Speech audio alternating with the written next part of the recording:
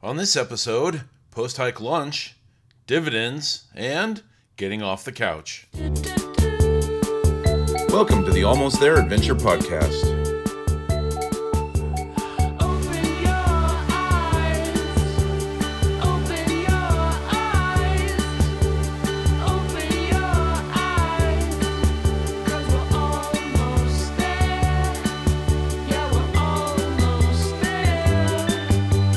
Your hosts, Severia Tilden, Jeff Hester, and Jason Fitzpatrick. Well, hello everyone, and welcome to the Almost There Adventure Podcast. We're just basically wanted to give everyone a little bit of an update because we've been a little bit lax on releasing episodes. Not that we haven't had them. A couple of us have been enjoying our summers and been on the road and traveling. So we figured we'd just kind of just do a little catch up on what the three of us are up to until we start our episode. Well, I know, Jeff, you've been the one really traveling because you've been abroad. You want to tell everyone about where you've been? Yeah. So my wife Joan and I, we just got back a couple weeks ago from a 192-mile hike across northern England. So it's a trail called the Coast to Coast Walk that starts on the west coast in St. Bees, little village, and ends on the east coast in Robin Hood's Bay, and it travels from like little hamlets to hamlet, and we were hiking and staying in a bed and breakfast each night. So that was something that was kind of new. Most of the time when we've done these kind of trips, we're sleeping in a tent and carrying all of our food in a stove and, kind of that sort of experience. And we wanted to try something like the typical European way of doing this, going from like hut to hut or hostel to hostel, in our case B&B to B&B, and we had a great time. I actually got a suntan in England. We were out there for 17 days of hiking and not one day of rain the entire trip. Wow. Yeah, it was really unusual. It was beautiful weather. Everybody that I met who, all the locals we talked to were like, oh, it's never like this. It's never so beautiful. Or, it's been sunny for 3 days straight, that kind of thing. So it was really, really nice. Really stunning way to see the country and kind of get a sense of the, like the land, the scope of things. And just so much fun. And we met a lot of other people who were doing the trail. We had met a couple from New Zealand. We met a couple from Chattanooga. We met somebody from, other people from other places in England. Somebody from a couple from Australia, and it was just fascinating to run into all these folks and share a meal with them and experience the trail. So, what was a high and a low? The high. Well, so for me, I think my favorite part was the Lakes District. So we actually hiked through 3 national parks on this trail, and the first one was the Lakes District, and it was sort of the most stunning and more wild, I guess, of the others, and I really appreciated that and the beauty of that, and it was probably the biggest climbs and the highest point and all of that sort of thing. Joan's highest point her favorite part was the Yorkshire Dales National Park, and that was sort of the prototypical English countryside that you would see in movies and TV shows, with stone walls and sheep and little, quaint little villages. I mean, really little villages, and little creeks running through, and it was just so green and so beautiful. The lows, I think, for me would probably be the third to the last day. We had like it was almost 20 miles through the North Yorkshire Moors National Park. So this is our third national park, and this section had over 3,000 feet of vertical. It was 19 miles and change, and it was beautiful sunny weather, which meant completely exposed, very little no sections shade of forest, no shade. It got hot, and you just kind of bake in the sun. Towards the end of the day, I was just like all right, I've got 5 miles left, I just got to keep going, and the great thing is that there's a reward at the end of every day, like a cold pint of beer and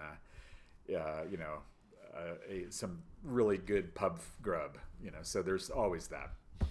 No dehydrated food, no boiling water. We actually brought like some bars and of course electrolytes and things like that during the day, but we ended up not even eating all the bars that we brought, just because we could, we'd have lunch on the trail, or we'd be able to stop somewhere for tea or at a pub, that kind of thing. So that was really nice. Oh, nice. For tea. Yeah, I like that. right. Except for quote unquote tea. Tea, yes. So, a lot of tea. So hiking, but not exactly like backpacking or like a wilderness thing, or I guess you could call it backpacking. It's not. I mean, there were people who were like I met a guy. His name was Richard, who was backpacking it, and so he was camping at night on a tent and carrying his food and all of that sort of thing. So that is an option. It's a little trickier because wild camping, as they call it, where you just set up a tent in the wilderness, is technically not legal. Oh, and so. And I asked about that because we were actually hiking together one day, and we passed a tarn, pretty high up in the Lake District, and I said, there's people here camped. I see 2 different groups of people who camped here. I thought it was not allowed, and he says, yeah, technically it's illegal.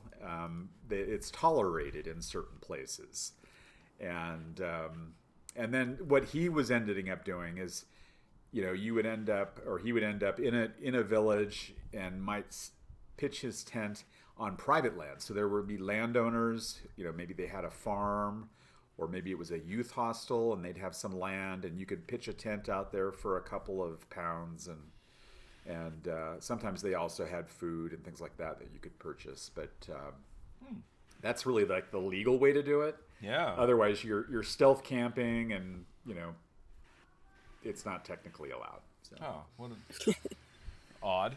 And Severia, you've had a couple of your events and everything recently. Yeah. You want to fill us in? Yeah, we had a very busy spring. So we had our Women in Whitewater trip down on the Cal Salmon over Mother's Day weekend, and then the first weekend in June, we had our summer escape, and I decided that what would be a really great idea in between those 2 events would be to go on a 3,500-mile road trip to the Southeast. So, my girlfriend and I took off from Medford after the Whitewater trip, and we headed to Utah, and then Colorado, and Albuquerque, into New Mexico, back to Utah, through Arizona, and then made it home. So yeah, we did a whole roundabout trip, and we hiked Angel's Landing for the first time. So that was really fun. I saw that. That was awesome. Wow. I have a friend who has a great hip camp called Land Beyond Zion out in Cane Beds, Arizona, which is right on the Utah-Arizona border.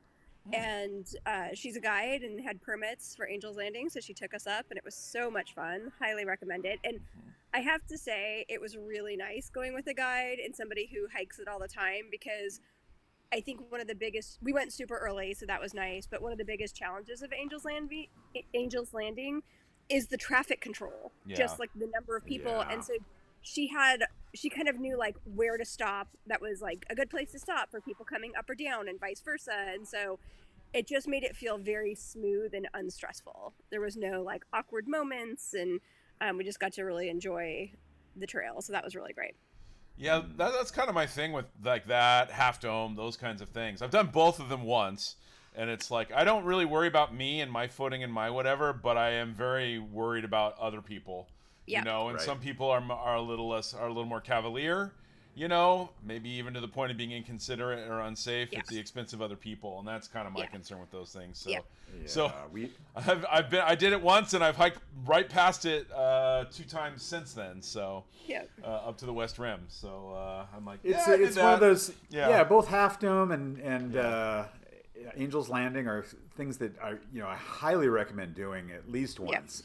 Yeah. But once you've done it, it's like, okay, I've done that. There's other things I want to go, explore, and other places I want to see, and there's lots of other experiences to have that don't involve lots of people and Yep. That kind of thing. Do you have any other highlights other than that on the trip? Any other Yeah, places you found? we had two really great camping experiences. One was on the way out, so we took, I guess, is it Highway 50, the loneliest highway in America? Yeah, through Nevada. Yeah. Through Nevada, and I love that I drive. forgot that state too. Yeah. Through there, and there was a BLM campground at Sacramento Pass, which is right before Great Basin National Park, and it was beautiful. And there was a lower campsite like right off the highway, and then there's a little sign to the equestrian campsite, which was up a road, and we went up there, and it was away from the highway, absolutely stunning, super clean. Just a fantastic place to camp, especially when you're sort of in the middle of nowhere. Yeah. So that was really nice. And then another favorite of mine is Kodachrome Basin. Oh, State I love Park. Kodachrome Basin, and they have. It's not. What is it? They have their own thing. It's not Angels. Which one? It's not Angel. Is it Angels Landing or Angels Rest? I have a. For Kodachrome, I don't. Yeah, they have their own little Angels similar Rest. thing. Yep. Yeah, and I have a point, and they have a loop hike with I think it is Angels Rest. I have a GoPro of me walking out on that. It's not as hairy as the Zion one.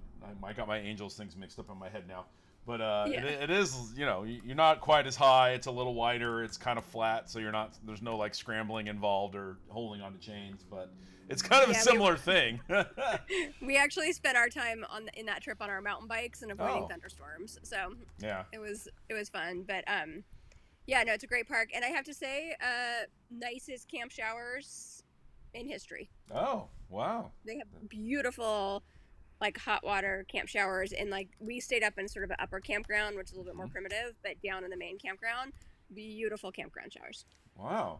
And that's now, did you do the whole, I'm assuming you did all of Highway 12 then, right? So From, Capitol Reef to no, not on this trip. Oh, okay. That's the most spectacular drive. That's an amazing drive. Next time. So, so we kind of busted a move on the way out into Moab, and then Kodachrome was sort of our last, and then we circled back around to that, kind of Bryce area on our way home. We kind of had a bus move home. Nice. But, it was great. And then had our summer escape, and that was super fun. Had a whole bunch of women out in Bend doing all the things, and that was great. And now I leave in 3 weeks, I think, for our Swiss Alps hiking trip, so that's exciting. Yay. Wow. I know, so very excited for that, and busy in 2024 planning as we speak. I wish I had interesting things to report, but I kind of don't. I was in Boston shooting something for a non-outdoorsy related project, and then that project has also kept me super busy. So I've been sort of ankle cuffed to my desk for the last few months work-wise. But I am hoping to have a Sierra trip planned. I think Jeff is hoping to come along on that one as well. Yeah, in a few weeks, nice. right? Yeah, in a few 1 weeks. month. Yeah, about a month from today, actually. In fact, Where are you guys heading? Up into Mitre Basin, which is nice. kind of up over Cottonwood Pass. Yeah, so we're hoping for that.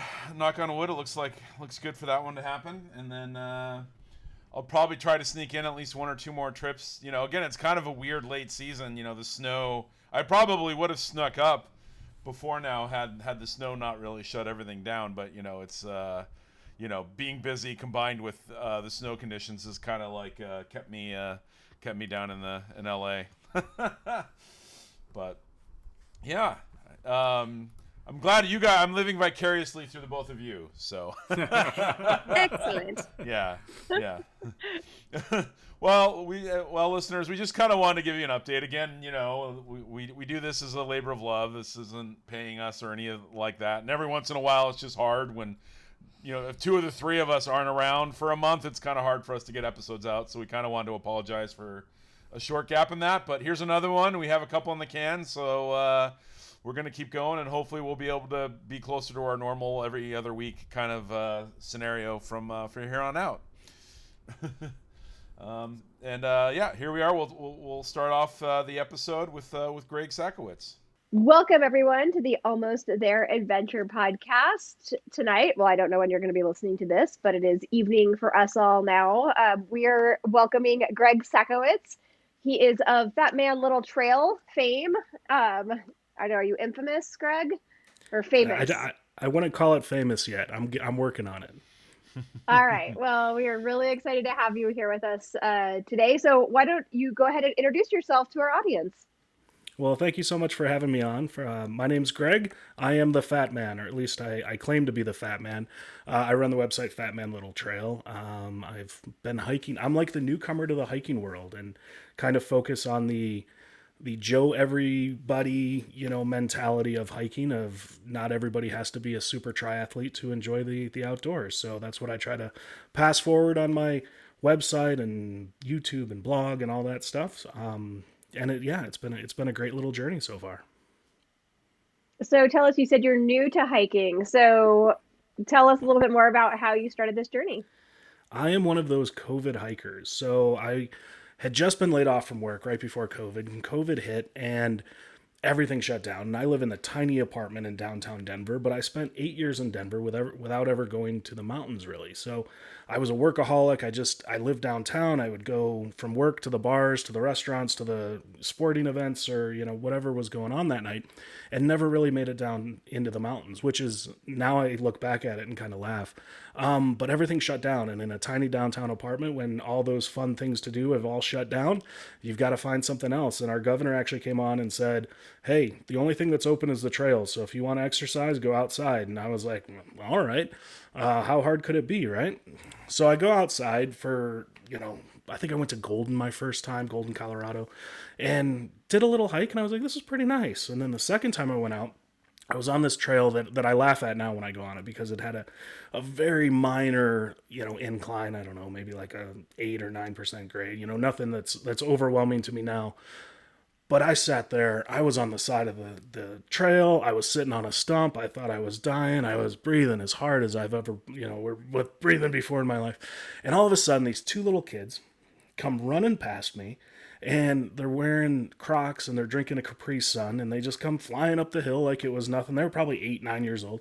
And I'm sitting there, and I'm thinking I'm about to die. This is the hardest hill that anybody's ever climbed in their entire life. And these kids just, boom, like it was nothing. And I sat there and I was like, man, I am just a fat man on this little trail here. And I thought about it, and I was trying to learn new skills. Like I said, I'd been laid off, and I was like, okay, well, I need to learn how to do a website. I used to work in media. So I was like, I'm going to go do a website. And I texted my cousin and I said, hey, I came up with this idea, Fat Man Little Trail. And she's like, you have to make a website now. So I made a website, and then I was like, well, now that I've made a website, now I have to go out and hike a little bit more. And I started hiking more and more and more and more and more and more. And before long, I just realized I couldn't get enough of it. Colorado's a beautiful place, and if you're stuck in the middle of a quarantine and the only thing you're allowed to do without getting shunned is to go to the trails, it was not a bad few months. And that's how I got my start hiking, and that's how I became the Fat Man Little Trail. So you lived in Denver, obviously a hiking hotbed all that time. And just why do you think you never tried? I mean, had you hiked as a little kid? Were you in Boy Scouts, Cub Scouts? Did your family hike or camp or any of that? Or was it just something that was not a part of your life when you were younger? I was none of that really. I was, I played baseball in the summers. I played football in the fall. I grew up in the Midwest. I was born in Michigan, grew up in the Chicago area. So there's not exactly the same type of hiking as there is in Colorado. And when I first moved out here, I think I hiked like maybe the first 2 weekends that I was out here. I was like, I'm going to turn over a new leaf. I'm going to become a hiker. And I came out, those first 2 weekends, and I was like, well, where do you go? And I'd ask people, the locals, and they'd be like, oh, you just go to the mountains. Go to the mountains. That's what everybody said. They never told you where to go. And in the Midwest, like if you're going to go out in nature, you go to a campground. You go to a designated place, and that's where you went. So I was like, okay, I just started a new job and moved to a new city. So, I kind of gave up on that hiking after the first 2 times and not knowing where to go. And then just got more into, the life of the city. And like you said, it wasn't really my background. So it's not like I was missing it. I didn't know that I was missing it. So I just kind of became that city kid. And like I said, I'd work and then I'd come home. I live right downtown, so I could walk to everything, walk to a ball game, walk to a concert, and do all that. And, I was probably drinking and partying a little bit too much and enjoying my time in the city a little too much. And the thought of getting up at 4 a.m. To make it to a trailhead was the least thing that was on my mind back in those days.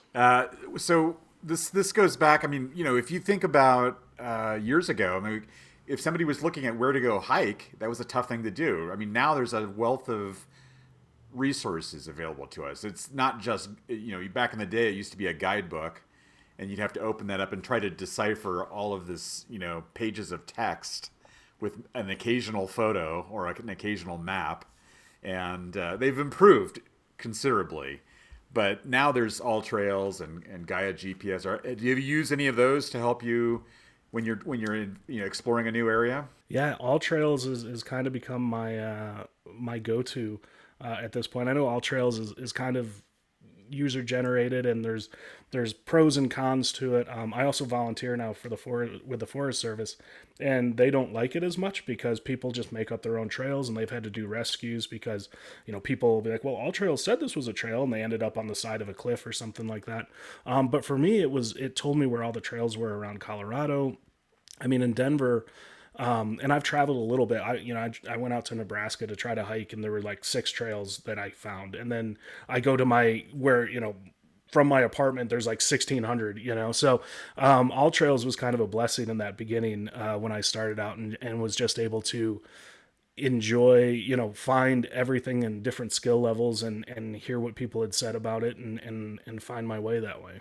Yeah, I think there's a lot of good things about All Trails, but I think one of the knocks against it is that sort of crowdsourced reviews and things like that. Everybody has a different opinion, and one person will say this is an easy trail, and somebody else will say, oh my God, I almost died on this trail.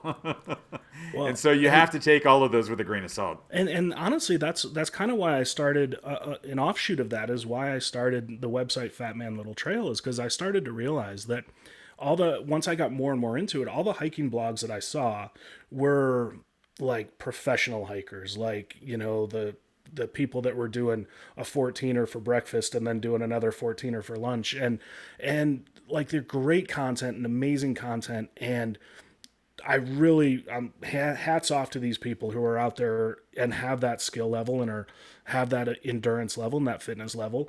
I'm an overweight short dude who was not going to be able to do that same thing. So I was like, what's out here for me to find out? I'd go to All Trails, and like you said, one day it would say, somebody would be like, oh, this was the easiest hike I've ever done. And I was like calling for, search and rescue on the 3rd step of it because it was so hard. So I decided to come up with a website just to try to, I guess, give something for the rest of us so we could find our own, guides that helped us at a lower skill level. This is, again, I think, a good opportunity to shout out guidebooks. Those of us that have been doing this a long time, we would go to guidebooks before the internet, and it was, the curated and edited and, and whatever, and it was good in that sense, And most of them, there were some that were made for everyone. I remember there's the California hiking one. It's green. I think Foghorn Press does it, or did it. I don't know if they still... And, it's like 1,000 pages long, but it always has like all the different levels and that kind of thing. So good shout out for that. But segueing back to you, sorry, Greg. You notice you have a lot of on the website. You have a lot of trails, and you have like a lot of your guides. Now, do you do all of these? Do you have other people that help you write these guides, or is this all you? I've done about 200 and I think it was like 250 trails that are on the website now. I've done all but one. And the only one that I didn't do was I had a friend of mine who hiked up to the top of Pikes Peak, which is a 14er in Colorado Springs. And so I let her write a blog called Slim Pickings for the skinny people to understand what it's like to do a 14er. But otherwise, all 250 of I think it's around 250 of the hikes on my website are hiked by me. I do an All Trails, and I track my distance and time, and I let people know, how long it took. So, they might look on All Trails and be like, oh, well, All Trails says it's an hour, but Greg took an hour and a half, and I'm probably in the same shape as Greg, and it took him an hour and a half. So I should, think about that. But yeah, everything is done by me. And my reviews aren't, I think they're a little bit more from my point of view of like, oh, people are like, this is great. And I'm like, no, this is really steep and it's going to suck a little bit. You're going to feel this one. But again, I try to write it from the point of view of somebody who is, either overweight or, spent, maybe just only goes out every few weeks a summer, and they're not in hiking shape and things like that, to try to give people that understanding. But yeah, they're all me. I went from never hiking to now I think I've done 1,500 miles and over 250,000 feet of elevation gain in the last 2.5 years. So that's so great. That's fantastic. Yeah. It's been good. Yeah. How has it changed your life? I mean, obviously it's changing your life, or you wouldn't have done that much, right? Or you would have done one hike or two hikes and been like, that was fun. Maybe in a few months doing it, but the fact that you've obviously adopted it as like your lifestyle and, I guess your passion. I mean, that's great. But how has it changed your life? How do you feel different now than you were, as the workaholic guy that was walking to bars from your downtown apartment? Sure. Well, I don't really drink anymore. No time to, because I got to wake up early. But what really surprised me more than anything is I started hiking. I thought I was going to get in really good physical shape, and I thought I was going to lose a bunch of weight. And I've actually gained weight, but that's the fat man part of it, is because with every trail, I find a locally owned restaurant nearby, and I say, "What's your special?" And it's always the triple bacon cheeseburger. So I'm usually a calorie. I don't have any calorie deficits at the end of my hikes, but I have stories about that later too. But what really surprised me was, while I thought I was going to go through this big physical transformation, what I found was that the mental health benefits of it were far superior to anything that I could have imagined. Again, being a downtown city guy, workaholic, working 60, 70 hours a week, I was in what probably should have been one of the worst times of my life, unemployed, there's a pandemic and all this stuff. And mentally, I was in one of the best places, and I couldn't figure out why until I realized I was going out to the woods at that time, 3, 4, or 5 times a week. And it just kind of all, there's a slower pace when you're out there. You don't look at things, downtown is so crazy and it's fast and people are honking their horns and all that. But when you go out into the woods, everything slows down. And I wrote a couple blogs for some companies and things like that. And one of them I talked about was looking at, you're looking at a series of woods across from a field, and it looks like it's a forest. But if you look closer, every single one of those leaves is blowing in the wind and doing its best just to hang on to that tree. But when you're out in the woods, you can step back and look at it as just a very still picture of the woods with no, you can barely see the trees moving at all. In the city, you're always in that very close, everything's trying to hang on to the tree branches, as tough as it is. But the woods, you get a step back and you get to take it at your own pace. I know some people like to run it, and that's fine. And I like to take it a little bit slower and just kind of enjoy the moment, sit down and watch, a leaf fall out of a tree and land in a creek and just kind of float away. And you realize how peaceful it is and how calm it is. And it really helped me come back to center. And so for me, while I thought this whole thing was going to be physical, it turned out to be mental. And that's what I've been trying to tell people who, are like me, who are more couch than trail. I like to tell them, hey, you can go from the couch to the trail and you don't have to set a land speed record. You can go there and just take 10 steps and take a deep breath, and it's going to help you more than you'll even know by sitting on your couch. And hopefully I've inspired a few people to make that journey. And whether it's, like I said, 10 steps in the woods or just getting off the couch and getting outdoors, I think that's the important part. So when you when you first got it started, what kind of distance were you hiking, and like what was comfortable for you, or maybe it was all uncomfortable, I don't know. But how has that changed since you first started? When I started slow. I was, I'd pick out hikes on all trails that were like 8 miles. That doesn't sound far. And then I'd be like, why did that just take me 4 days to recover? Well, because I just hiked 8 miles, and I would do 3 mile hikes. And one of the things I wanted to do with my website is to make sure that I wasn't, trying to do overwhelming hikes for people. Because anybody who was following along, I wanted to make sure that they knew that it was okay to start slow and build your way up. So, a lot of the hikes at the beginning were 3 miles, 5 miles, and, 1,000 feet of elevation here, 1,200 feet. And the distances and stuff were, it depended on how high in the mountains I went to, because of the different, if you're at 5,000 feet, whether 10,000 feet, it was feeling a lot different. And then I just kind of stretched it out and just kept going a little bit further and a little bit further. And I think that first year when I was doing it 3 days a week, I think my longest hike was 14 miles. So 7 out, 7 back. And it was about 4,000 feet of elevation gain. So by the end of that first year, I was doing a lot. One of the stories I like to tell is, like, the first long hike I did is a place I really fell in love with hiking is a local park out here called Staunton State Park. And there's a waterfall, and it's about a 12-mile hike, I think, out and back. And that was like the end of the summer. Like, okay, I'm going to do that. I'm going to make it to the waterfall. And I made it out there. It was like 6 miles, and I was like, again, it's time to call search and rescue. This is not going to go well. I'm not going to make it up. I'm not going to make it back from there. And I made it up because you have to dip down to the waterfall, and then I made it back up to, and I was like, this is the worst thing. Like, by the time I was done, I could barely walk. My feet were killing me. The entire time, there's this giant, mountain called Lion's Head that is at the edge of the park. And you're looking at it and you see it, and it kind of, like, every time you come to an opening, you see Lion's Head, Lion's Head, Lion's Head. So kind of like it tracks you as you go down the trail. Well, that fall, early winter, I start hiking. I run into a ranger. He's like, well, you can hike to the top of Lion's Head. I was like, really? So, I'm sorry, no, it was the following spring, because I wasn't in that great a shape yet. So the following spring, and I run into him. He says, you can hike to the top of Lion's Head. And I did it. And it was like, I think it was, at that point, it was like 14 or 15 miles round trip. But I'm standing on top of Lion's Head looking down at the park that made me fall in love with hiking, and realize that, a few months ago, I could barely make it out of the parking lot. A few months past then, I could make it to the waterfall. And now, roughly a year after I started, I'm on top of Lion's Head. And it was just one of the most kind of freeing experiences for me, as somebody who, again, from my couch, I never could imagine myself sitting on top of Lion's Head looking down at this entire park that I had, quote unquote, conquered at that point.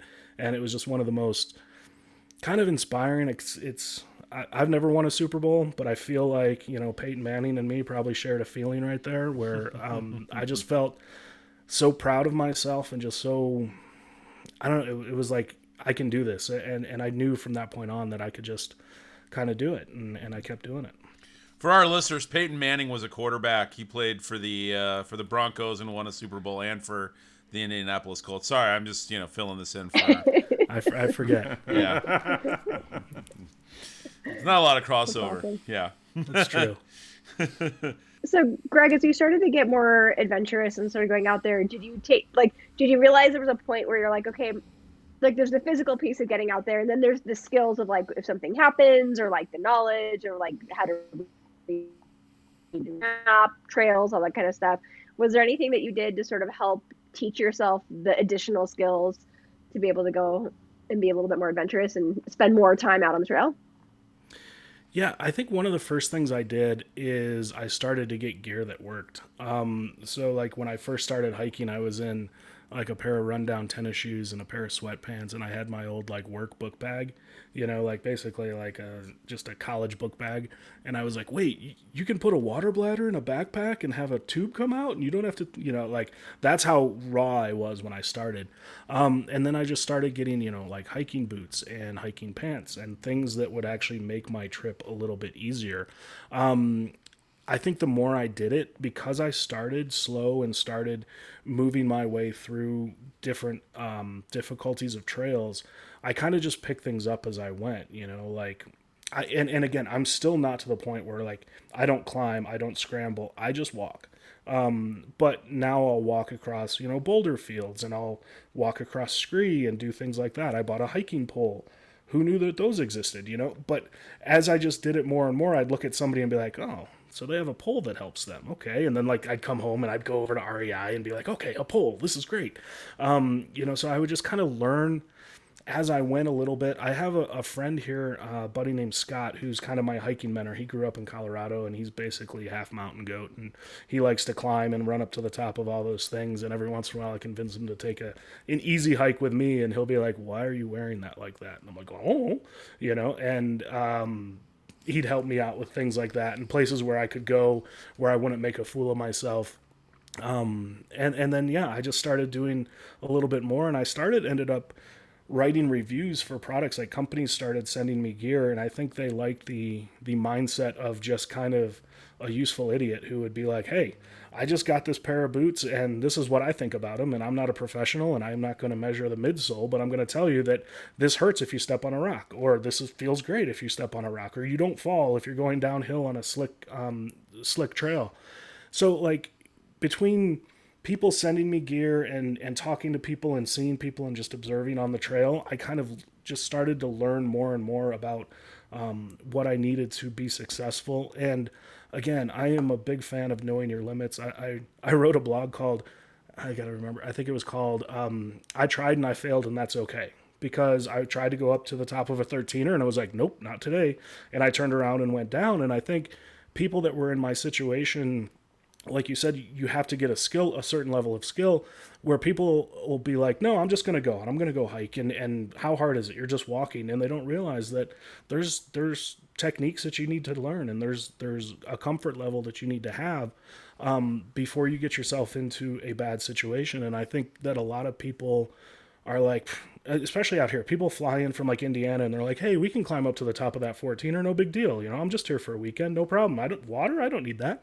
And then they get themselves in trouble and they've got to be walked back down the hill, or they've got to call, search and rescue. We had a guy trigger an avalanche the other day because he tried to, he was hiking up to a 13er and he tried to cut through a valley, and yeah, he just triggered the entire avalanche instead of staying on the trail. So I learned those lessons really early. Stay on the trail, and don't do something that you're not comfortable with, and it's okay to turn around. And that was one of the important things for me, was realizing the mountains aren't going to move. They're going to be here tomorrow.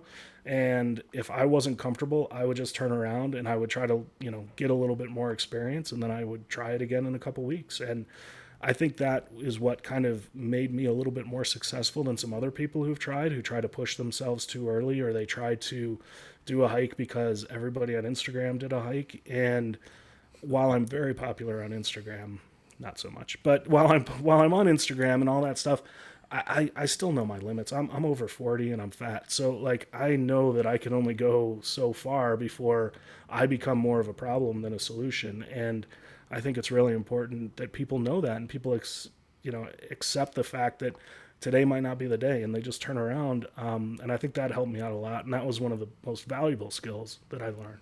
I feel like I didn't answer your question at all, but I'm just gonna keep rambling. Yeah, that's okay. I think that's one of the hardest things for people to understand and internalize, is when you turn around. And so I think it's sometimes useful, do you ever set up set a turnaround time for yourself? Like, oh, if I'm at this point, regardless if I made my destination or not, I'm going to turn around and start heading back, because I'm only halfway done with the hike when you turn around, right? I don't set a 100% time, but that was a very valuable lesson, to learn that once you get to the top, you have to come all the way back down. So if it's 9 miles up, it's 9 miles back down too. And that took me a little bit to learn. What I do is my legs are kind of like a timer for me, and they will tell me when you're done and you can't make it back. Because I told you earlier, one of the most important parts about hiking to me is the lunch I have after it. So if I'm going to miss the lunch crowd, that's an important reason to turn around. But for me, especially out in Colorado, a lot of it has to do with weather. Like, I'll pull up to a trailhead and I'll start walking and I'll look up and I'll be like, well, we got about 2 hours until that's going to hit us, and turn around. I used to work in television news, so I'm friends with some meteorologists. So I'll holler at them beforehand and say, hey, what's my window? When do I have to be out of there and off this mountain? And they'll tell me and say, hey, get down by noon.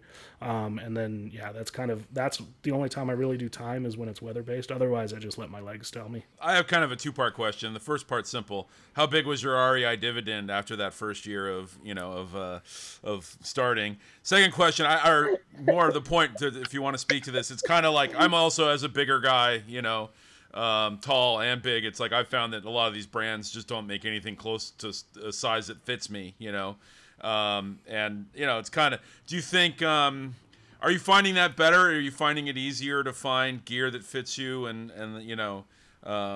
that is comfortable and is made, that you feel is purpose made for you, or do you still have struggles with that?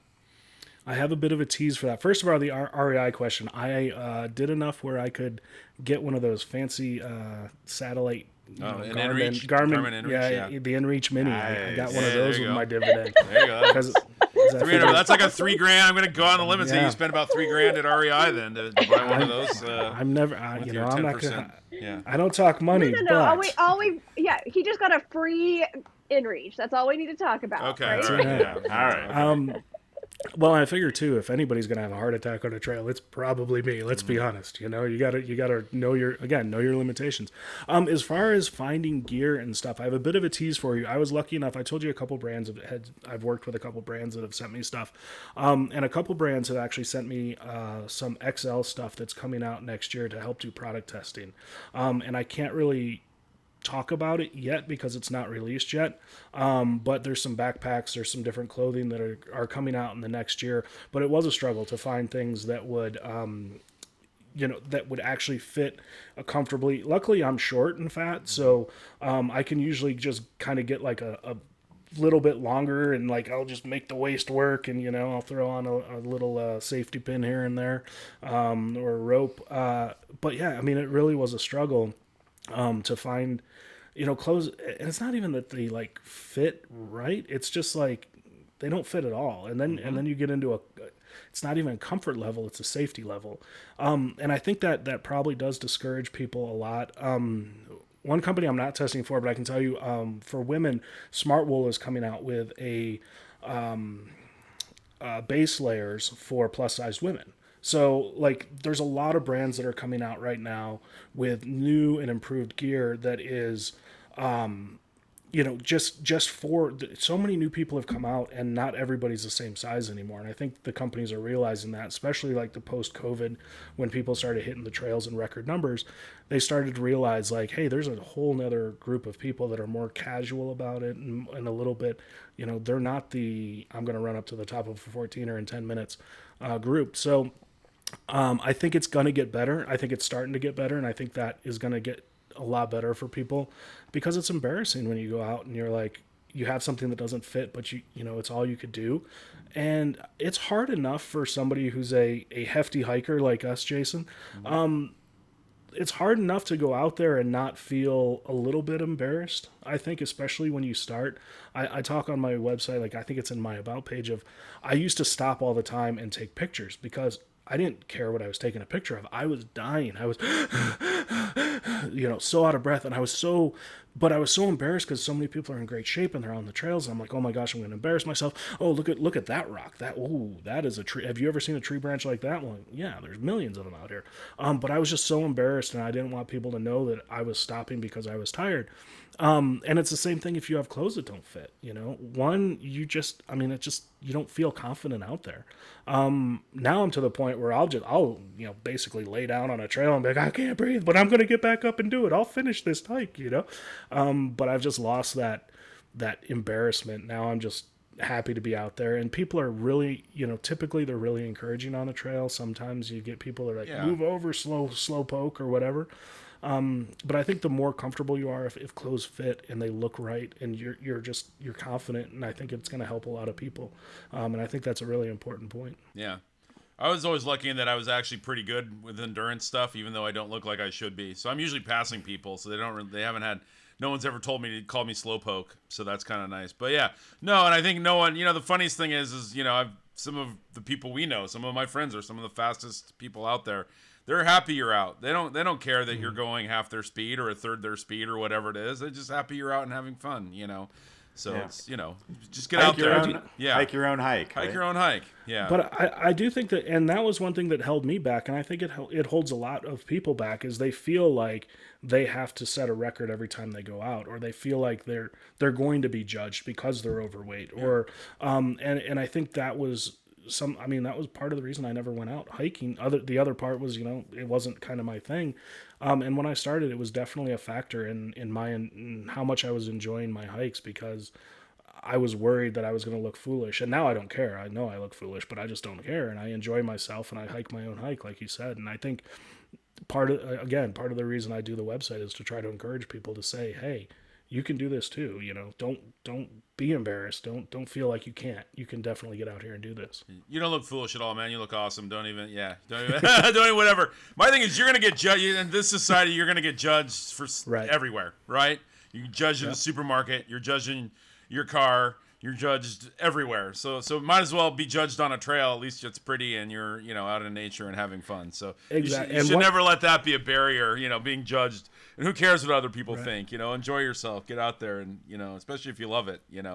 And like I said, I was surprised at the mental health benefits of it. I think that was part of it. Honestly, I think that I felt comfortable with myself. I wrote in another blog somewhere that once you feel comfortable with yourself, because you have to spend a lot of time with yourself, and once you feel comfortable with yourself, you'll enjoy hiking alone. Because I think a lot of people get out there and their mind starts racing and they try to fix every problem in the world, and you can't do it.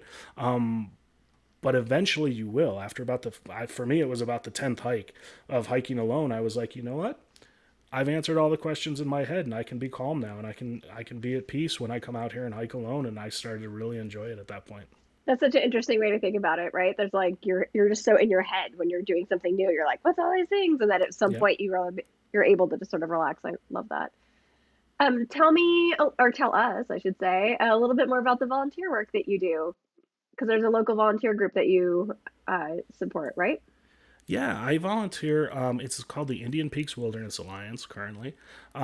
We patrol the Indian Peaks and James Peak Wilderness out in Colorado. So two of the most popular wildernesses. They kind of, the James Peak is kind of between like Boulder and Golden, if you know the area. And then the Indian Peaks is between like Rocky Mountain National Park and Boulder and Nederland and that whole area. So really populated areas, really popular wildernesses that people go out to, especially now. And so we're in association with the Forest Service, and we go out in uniform and we do patrols, and we talk to people.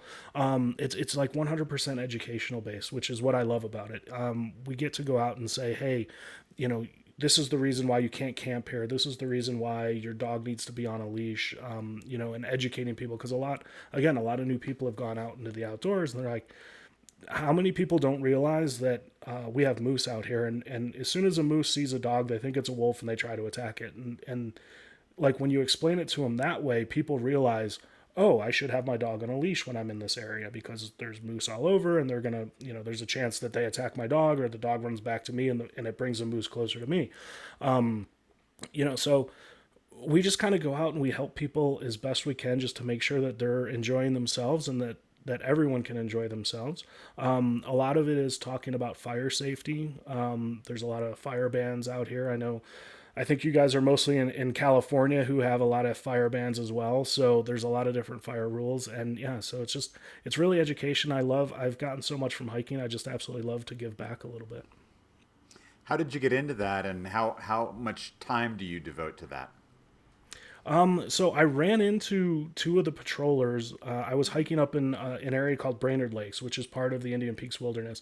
And I ran into two patrollers, and I was like, oh, what are you guys doing here? And they explained it to me and handed me a card and said, you should try out next spring. And I was like, absolutely. And I signed up for it. As soon as I came home, winter happened, didn't even think about it. And then I got the email. It said, hey, it's open for spring registration.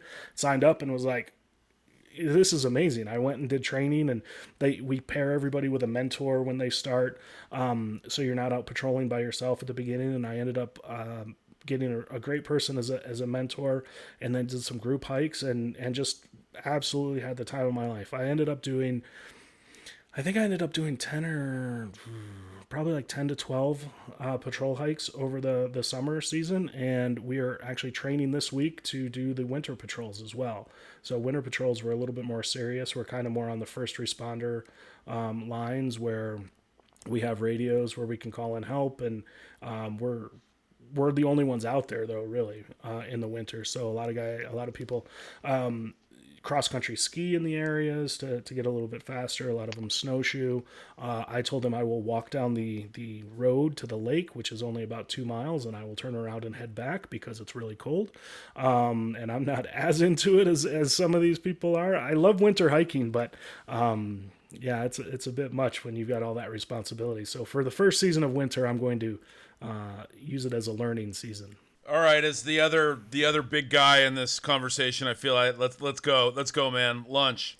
Let's talk burger. What's the best one you've had? What's the what's your favorite post hike meal you've had? Like, what do you look for in a post what's meal? your go-to? Yeah, what's your go-to post hike meal? And are there any that stand out? So the important part to remember is, so I started this during the pandemic, and I started with trying to find locally owned restaurants that were in each area by each trailhead, so that people would know that they were still open. And the more I did that, the more I realized that these small locally owned places, if we're going to go recreate in a county, we should probably spend some time in the town and support the town financially as well. And that's kind of the mission behind why I do that.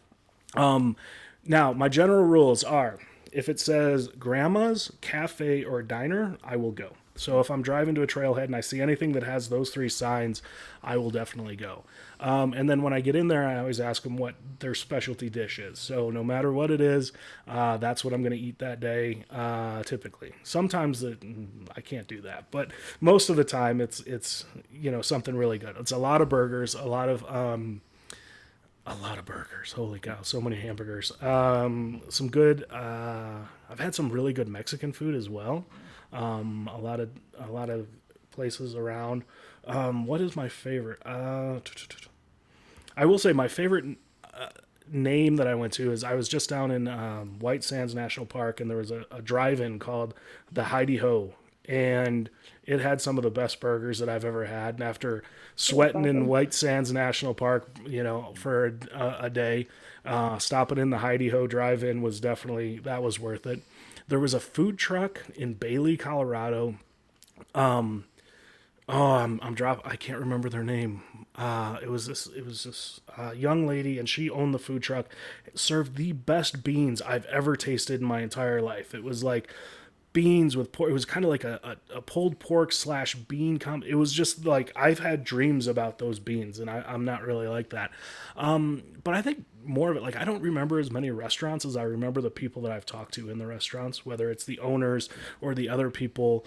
There's some I've walked into where I honestly thought I was going to get shot, because I was a newcomer in this really small town, and they did not like the fact that I was in there. I went to this place called Grandma's once, and every single person stared at me from the time I walked through the door to the time I left. And it was one of the most uncomfortable things in the entire world. And then I went to this random place outside of Bryce Canyon, and there was a guy, and he was from Prague, and there was a big sign out front that said hamburgers. And you walked in, and he goes, no hamburgers today. It's too windy. The grill fell over. And I'm like, okay. And he's like, have the kielbasa. Okay, so he brought that out, and then the next person came in, asked for a hamburger, and he said the exact same spiel to every single person. Every single one of us just sat there and ate this sausage, but it was wonderful. It's just one of those experiences where this guy, came all the way from Prague. He bought like a little roadside motel that had a diner in it, but his charcoal grill blew over in the wind, so now you're eating kielbasa, and I think that's just part of the joy of kind of these locally owned. That's just how they live their lives, is you never know what's going to happen from day to day. But I've had some great experiences. I've had some food that's not the best food ever. I've had some of the greatest food I've ever had. So it really just depends. It's always fun though. Yeah. So you alluded to, well, right now I'm the only one left in California. Okay. The other two have abandoned me for another state north of here, which I will not name. But I notice in your blog a glaring hole, and there's not one California hike in your entire blog. How can you explain that, and why have you not made your way out here to to the Golden State? Is it snobbery? Are you being like a Rocky snob, or is it? It is gas. It is gas. Okay, it gas is. prices. So if you look, if you base yourself in Denver, and I'll tell you this: if you look at my map and you say Denver, and then that I'll tell you that my family lives in Nashville, Tennessee. Mm-hmm. Now the map makes a lot more sense because I've hiked in Wyoming and Nebraska and Utah and New Mexico and Arizona, and it's just a giant circle of where I've been driving and where I am. And then I've flown to back to see my family and done some hikes in Nashville, Tennessee. California is definitely on the bucket list. I definitely want to get out there and do a little bit of hiking, but you guys need to move a little bit closer. I think that would help. I think that would help us out a little bit. You realize how weird it is that you've hiked in Nebraska but not in California? Like, That's unique. Yeah, that sets you apart. I didn't even know you could hike in Nebraska. I've been there, and it did not seem like there was hiking. I think it was called Shadron State Park, and I was up in South Dakota visiting a buddy, drove down to it's a very northwest corner of Nebraska, and walked in this park, and it was a beautiful park, and I took a couple pictures, and this was back when I first started, and I wasn't really good at any of this. Took a couple pictures and posted on Instagram, and all of a sudden I get hit up from the Nebraska Tourism Board, and they were like, "We want to use your picture so bad," and I'm like, "I bet you do, because it's like nobody's ever taken a picture in Nebraska." But I want to hike more in Nebraska, but like this park, it blew me away at how nice the state park was. I do want to tell you that Nebraska, at least the northwest corner where I visited, is a very lovely place, and I really enjoyed my time there, and I would love to visit Nebraska a little bit more.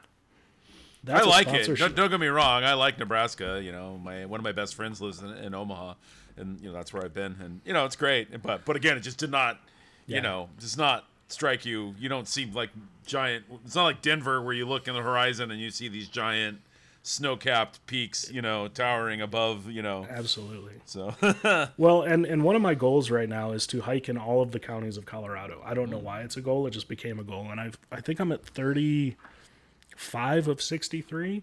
And like all the ones that I haven't hiked are the Eastern Plains hikes or counties, because it's basically Nebraska. It's a lot of farmland and it's really flat. And it's like if you didn't know it was Colorado, you wouldn't know that you were in Colorado. And there's just no trails out there. So it's really hard to find places to hike out on the Eastern Plains. So anybody listening who's on the Eastern Plains of Colorado who knows somewhere for me to hike, hit me up. That's a great goal to, go out and hit all the, hike in each county in the state of Colorado. Those kind of goals are awesome. I love those kind of sort of just, lists of objectives to go out and do. And we had Scott Jones, who was a previous guest, talked about quests. Mm-hmm. And that's kind of like a quest. I'm going to go to, visit all of the, do a hike in each county. He was looking at, weird things like all the windowless Chinese restaurants in downtown Phoenix. Yeah, weird. Weird, like obscure stuff. But, a quest can be anything, right? Yeah. Talking about the Eastern Plains, when I was traveling through Kansas 2 years ago, my wife and I, were like driving across the country, and I thought, wouldn't it be, what's a cool thing to do, as you're doing this? And I thought, well, let's go to the high point, the state high point, not of Colorado, but of Kansas, Nice. And it's kind of on that border. It's not very far from the Colorado border. It's a place called Mount Sunflower. And she was kind of giving me grief about it. It's going to add an hour of driving, and, we're already driving across the country. And in the end, she's like, "Oh, that was one of the highlights of the drive. It was so much fun."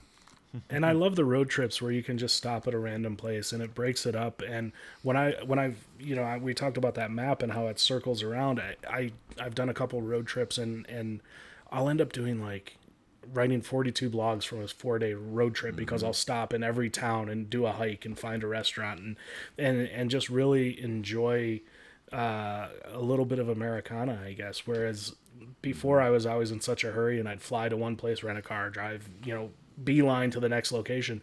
And now it's kind of like, oh no, I'm just going to stop here because why not? I don't know, their sign had a squirrel on it, so I decided to stop, That's what you got to do. Yeah. It's It's serendipity. literally the journey, not the destination. 100%.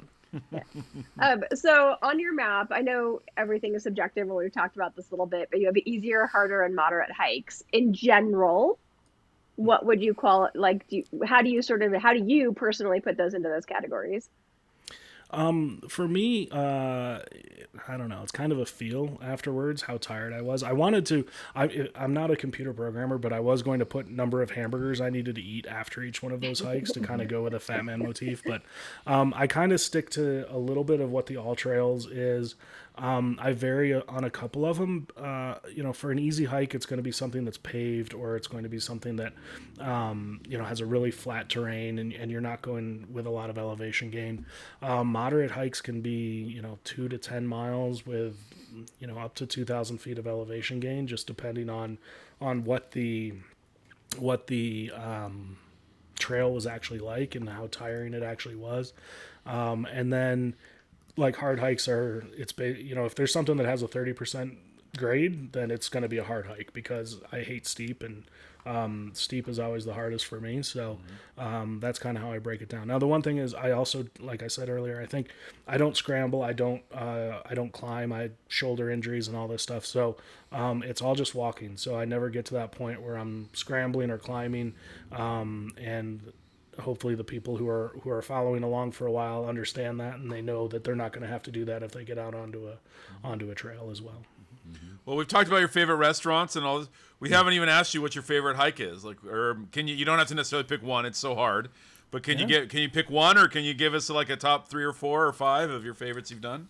I'll give you some favorite moments. Okay. One of my favorite moments was going down to the Ooh Point in Grand Canyon last spring. I took a trip out. Bucket list was to see the Cubs in spring training. I'm a Chicago guy, so I decided to hit up the Grand Canyon, and I saw it. By the way, I saw it at sunrise, and it's the most amazing thing ever.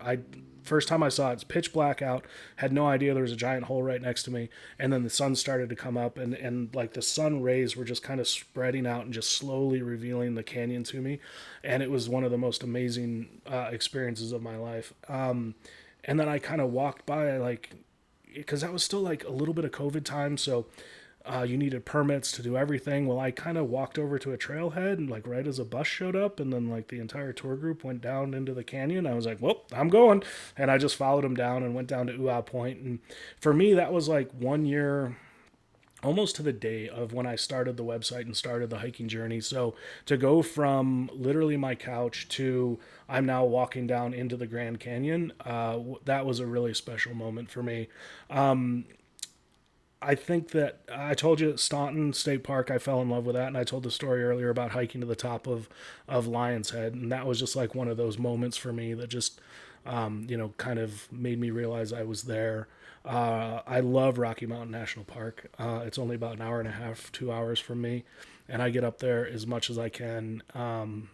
It's gotten so busy in the summer. It's really hard to go, but I love to go in the winter too, when it's like 2 different parks. That's the best part about Rocky Mountain, is like in the summer, you've got, so many people, but then the trails are, beautiful, but in the winter, they're completely covered in snow, and you're snowshoeing, and you're in spikes, and there's not quite as many people, and you can get a little bit of solitude, but it's -40 and the wind's blowing, so it's like there's pros and cons to both sides of it. And I just love it up in Rocky Mountain. And then I literally just got back a few months ago from White Sands National Park, which I didn't think that I was going to really love. I pulled in after driving all day, and I got there just in time for sunset. And I pull up, and there's all these shoes on the side of the dunes, and I'm like, what is going on? So I kicked my shoes off and realized that everybody walked out there barefoot. And I plopped myself down in front of, I forgot, I think it's there's a mountain range right there.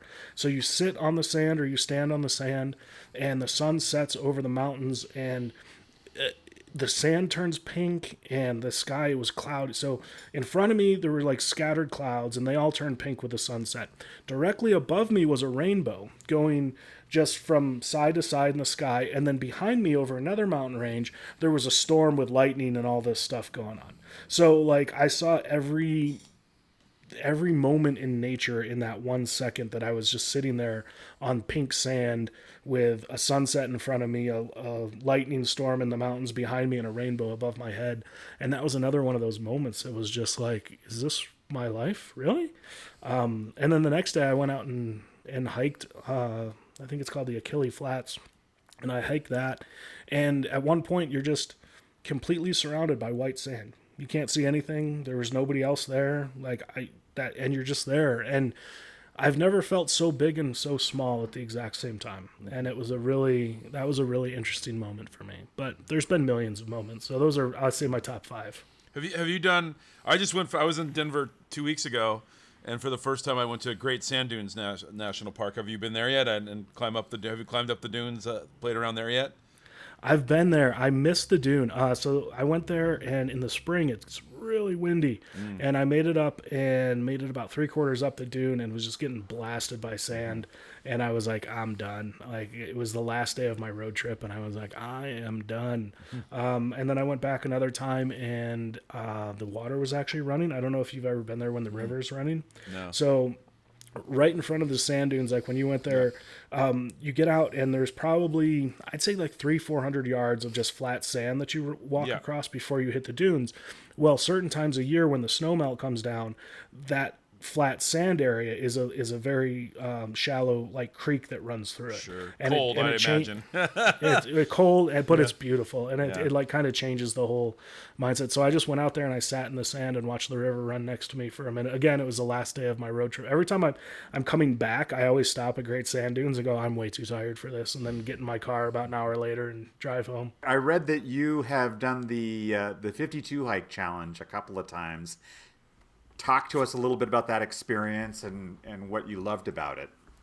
Sure. Yeah. The 52 hike challenge was a good way to keep me motivated, and not in the way that people think. The 52 hike challenge does this thing where when you sign up for it, they send you, I forget, it might've been a t-shirt or something, but they send you this packet and it's a little manila envelope, and you know, it's the medal inside, because if you finish the 52 hike challenge, you get a medal that has, 50, I completed 52 hikes or whatever it is. But they send it to you in a sealed envelope and say, don't open it until your 52nd hike. And that motivated me. I don't know how, but I'm like, I'm opening that freaking envelope, because I knew it was in there. And, I think I started the 52 hike challenge after I'd already done 30 hikes. So I was already into it, but I just wanted something to help keep me motivated. And I signed up, and about the 40th hike, I was kind of done. I was tired. It had been a long summer, and I just started hiking. I've already done 40 hikes. And then that envelope showed up, and I was like, oh, now I've got to finish this thing. And I did. I got my buddy Scott, the hiking mentor I told you about, and we went up to Twin Sisters Mountains in Rocky Mountain National Park. It was my first time up there. And we climbed up to the top and opened the envelope on top of Twin Sisters at about 12,000 feet. And, that was a special moment right there again. And then I liked it so much, I decided to do it again the second year. And the second year it was much more business-like, I think. I was going to I knew I was going to finish it. It was, like the first year it was all new and stuff like that. The second year I kind of had to like, not force myself to go out there, but like the second challenge has different things, like do a waterfall hike, do a, national forest hike, do a hike, find a mountain lake or something like that. So they give you goals. So it's almost like, you've got your assignment for the day. Okay, I've got to go find a waterfall so that I can check this off and finish my 52 hike challenge. But it was definitely a motivating experience. And like I said, the second one, I'd already done so many hikes around where I live that since they gave me the different rules of, get in the national forest and hike, I can't remember what they all are off the top of my head, but it was like a scavenger hunt almost. So it helped me find different hikes that I wasn't expecting to do, or I never would have looked for until I knew that it was on my list of something I had to do. So it's a great way to stay motivated. It's a great way to keep yourself out there. It's tricky. You've got to do, if you're working, you've got 52 weekends, so you've got to do a hike every week to get it done. Since I wasn't working at the time and I was kind of just hiking full time, it made it a lot easier for me to find the time to get out there. But yeah, it's an experience. And then I tried to start my own challenge this last year, the 13 hike challenge, because I thought 52 was a little bit much for people who were going from the couch to the trail. And then I realized that 13 is just a really bad luck number to start a challenge with. And it did not have a lot of following.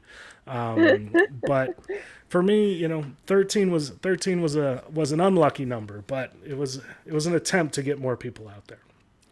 So if you had one piece of advice that you'd give to somebody who's thinking about getting off that couch and hitting the trail, what would it be? Do it.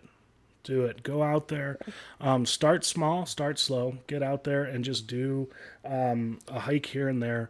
There's another thing I've talked about, which is called little victories, which is something that I found really helped me out. Like when you're a kid, you're playing baseball every weekend or soccer, or you're in the plays and there's a play every week, and every week there's like a little positive affirmation or just a little victory that you can get. And then you get into your adult life and you're working 40, 50, 60 hours a week, and maybe once a year you get a review by your boss, but you don't listen to them because all you want to know is if you got a raise. So it forces you to go back to the couch because you're never really winning. You're not winning anymore. And hiking for me was a bunch of little victories. Like each week, each day, I could go out and do 5 miles and know that I did that start to finish, and it was a victory, and I felt good about myself again. And then the next week I did another one. It's another little victory, and they just kept building up and building up. So you're not going to be able to do a 14er from your couch, but you stack some of these little victories on top of each other, and you're going to be able to go from a 1 mile hike to a 2 mile hike to a 6 mile hike to an 8 mile hike to a 12 mile hike, and eventually you're going to be able to get to the hike that you want to do. And I think just building your confidence and your skills up with those little victories with smaller hikes is going to get you from the couch to anywhere you want to be. Great advice. Yeah. Sure. Well, Greg, thank you so much for joining us this evening. It was a pleasure talking to you and super inspiring to hear your story. How would people find you or learn more about you, or if they want to follow Fat Man a Little Trail, how do they do that? Well, first, thank you so much for having me. And to follow me, I am Fatman Little Trail, www.fatmanlittletrail.com. And then I'm also on Instagram, Facebook, Twitter, TikTok, all under Fatman Little Trail if you search it. I have a YouTube channel, which you'd have to search Fat Man Little Trail for. I have a podcast somewhere that I haven't done in a little bit called Fat Man Little Trail. And then I also have a breakfast cereal called Fat Man. No, I'm just kidding about that. You had me there. I know, totally. My own brand of Gorp coming soon. Yeah. Perfect. Yeah. Well, and hey, if you ever make it out to California, you want to hike some real mountains like the Sierra, let me know. Or if you want to come to the Promised Land, you can come visit Jeff and I in Bend. Yeah. Just let me know. It's been awesome talking to you, man. Thanks for coming. Yeah. Thank you all so much for having me. Well, that's going to do it for us. Please make sure to subscribe to us wherever you get your podcasts and follow us on social media. On Instagram at almostthere_AP or the Almost There Adventure Podcast on Facebook. If you'd like to support us financially, you can subscribe to our Patreon. Just go to patreon.com/ATAP. You can find Severia at Adventure Us Women, that's Adventure US Women, Jeff at The SoCal Hiker, or me at The Muir Project. Our title track, Almost There, is performed by Opus Orange and is provided courtesy of eMoto. For more information about this episode and all of our others, you can check out our show notes on our website, almostthereadventurepodcast.com. On our next episode, we have Through My Lenses, Josh McNair. As always, thanks for listening.